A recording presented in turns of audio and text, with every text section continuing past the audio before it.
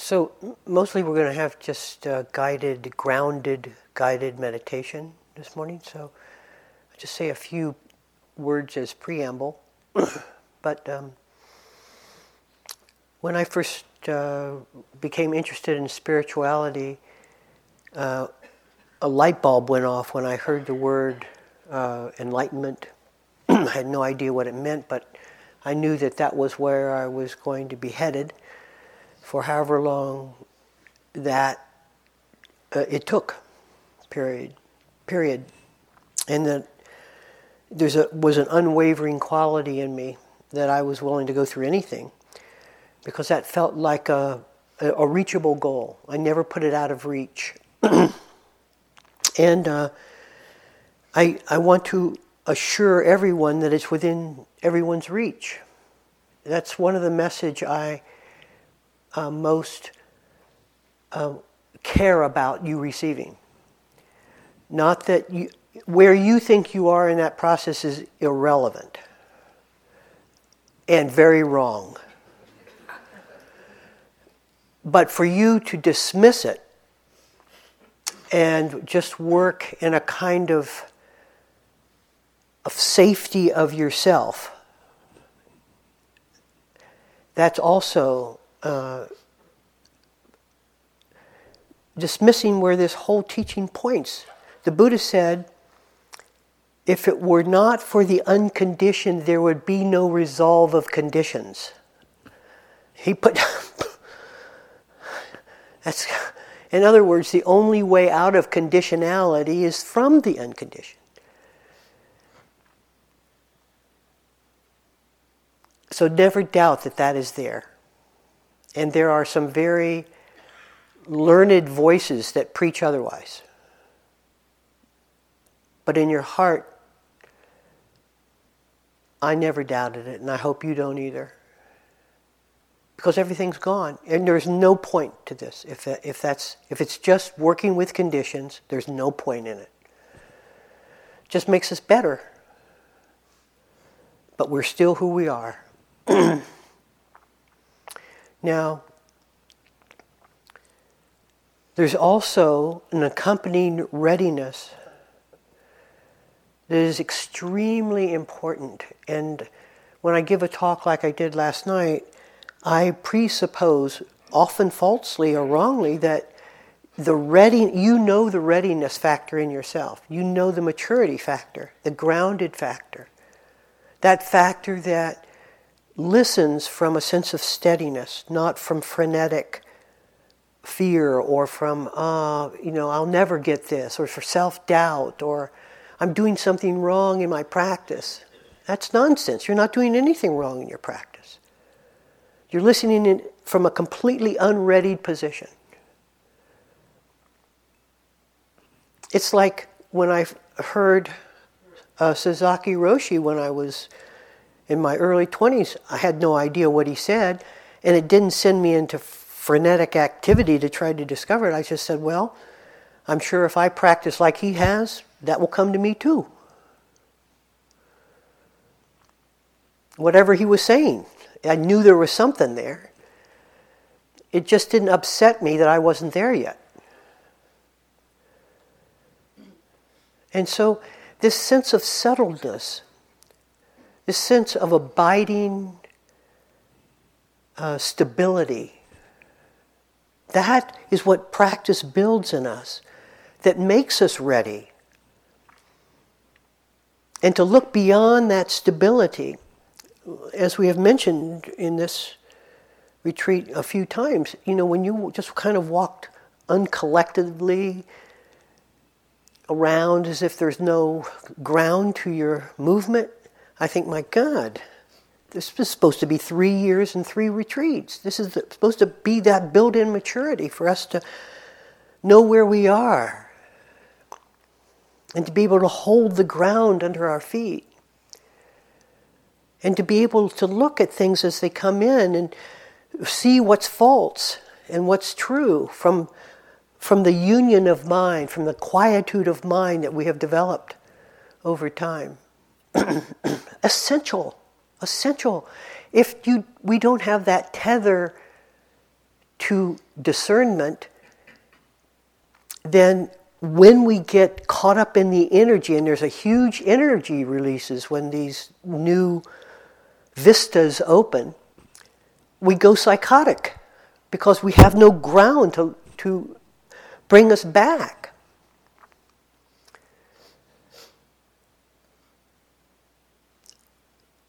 So this is essential, the ground.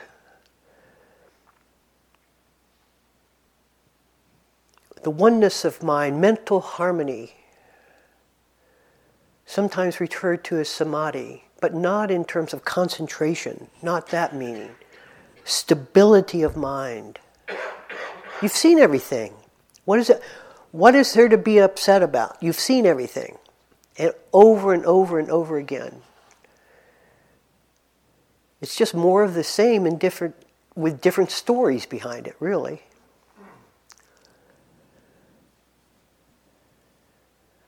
So don't feel like you're wasting time when you are growing that foundation ever more firmly.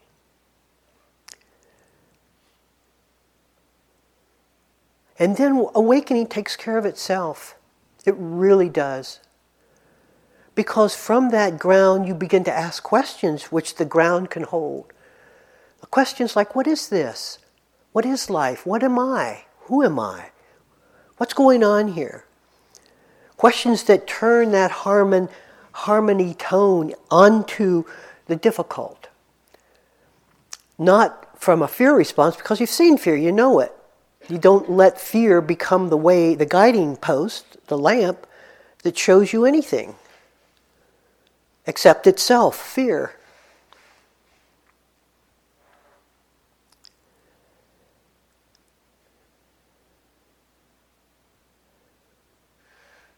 And the questionings then begin to open up the vista points.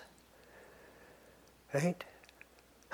Look at that sight, my God. But it's not like, you don't lose yourself in it. You've just seen yourself from a different vista point. New perception. Carrying a lot of energy and a lot of excitement perhaps, but grounded. All of it's grounded. Wonder, a lot of wonder.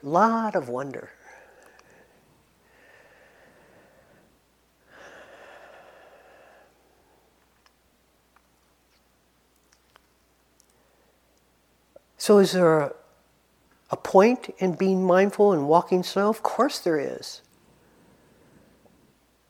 Is there a point in whatever practice you brought here? Of course there is, because it's been resonant with you. It resonates.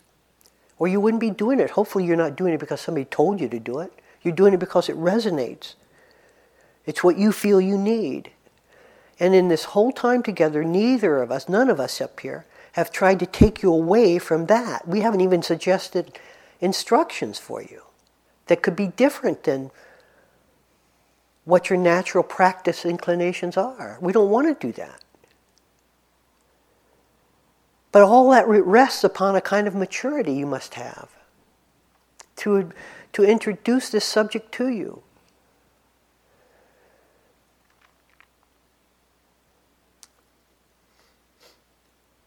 So let us find that ground again. If we have lost it within last night's talk or whatever, let's reaffirm the need for that and the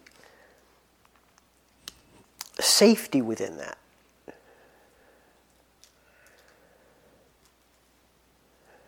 Okay.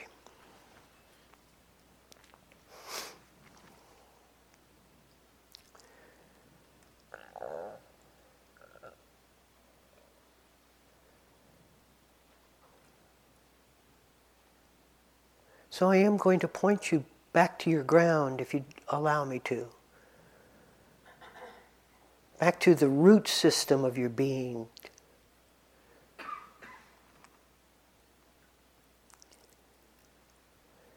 And if you don't feel rooted to the earth, then discover those roots because they are there.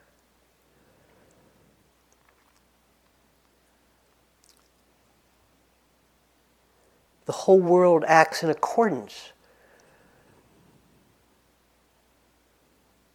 with the fact that you belong everywhere. You're never out of place. Why? Because you're there. That's the only explanation you need.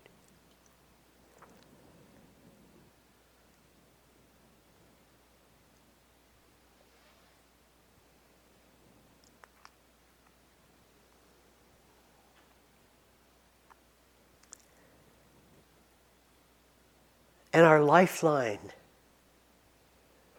of the breath.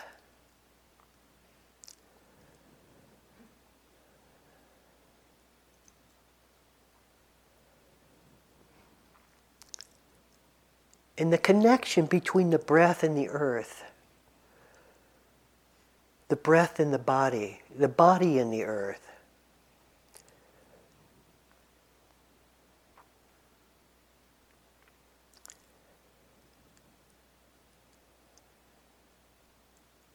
We're not in production mode here. We're not interested in muscle training.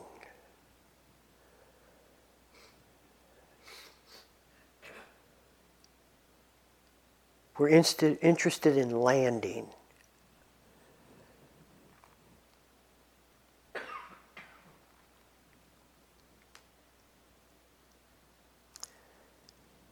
And that allows for discernment, to see, to ask the questions that each of us need to ask when we're confronted with a direction that we may not want to go in. We don't give our authority over to a teacher who might be expressing a particular vista point because we think we should be there. We do it from a sense of propriety. Let me look, let me see. Is this right for me? Do I want to do this?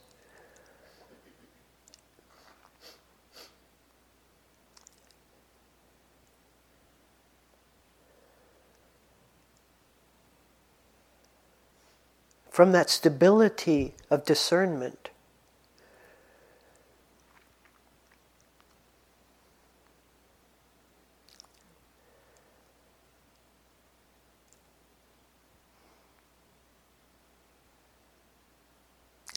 we ask other questions as well. Do I want to stay in just the formed world I know? Is there something inside of me that knows there's a limitation to the way I look and think of myself?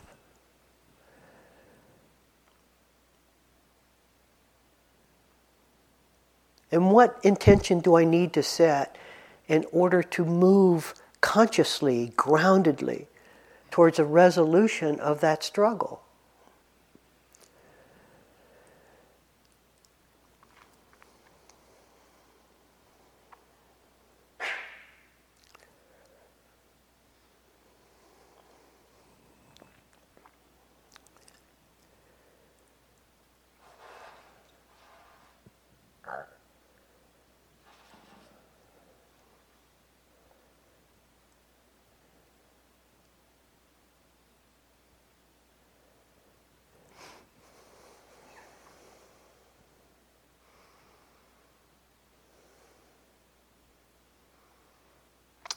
But I should never doubt there is a resolution.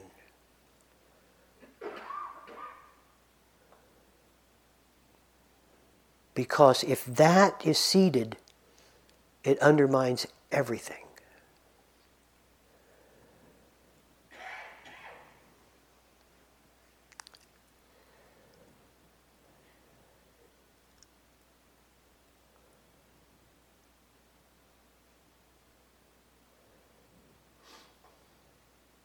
It's not just impermanence, contingencies. It's nonsense. That's what we start with. That's the problem. That problem needs a resolution. If there's no resolution to conditionality, there's no solution. There's no freedom.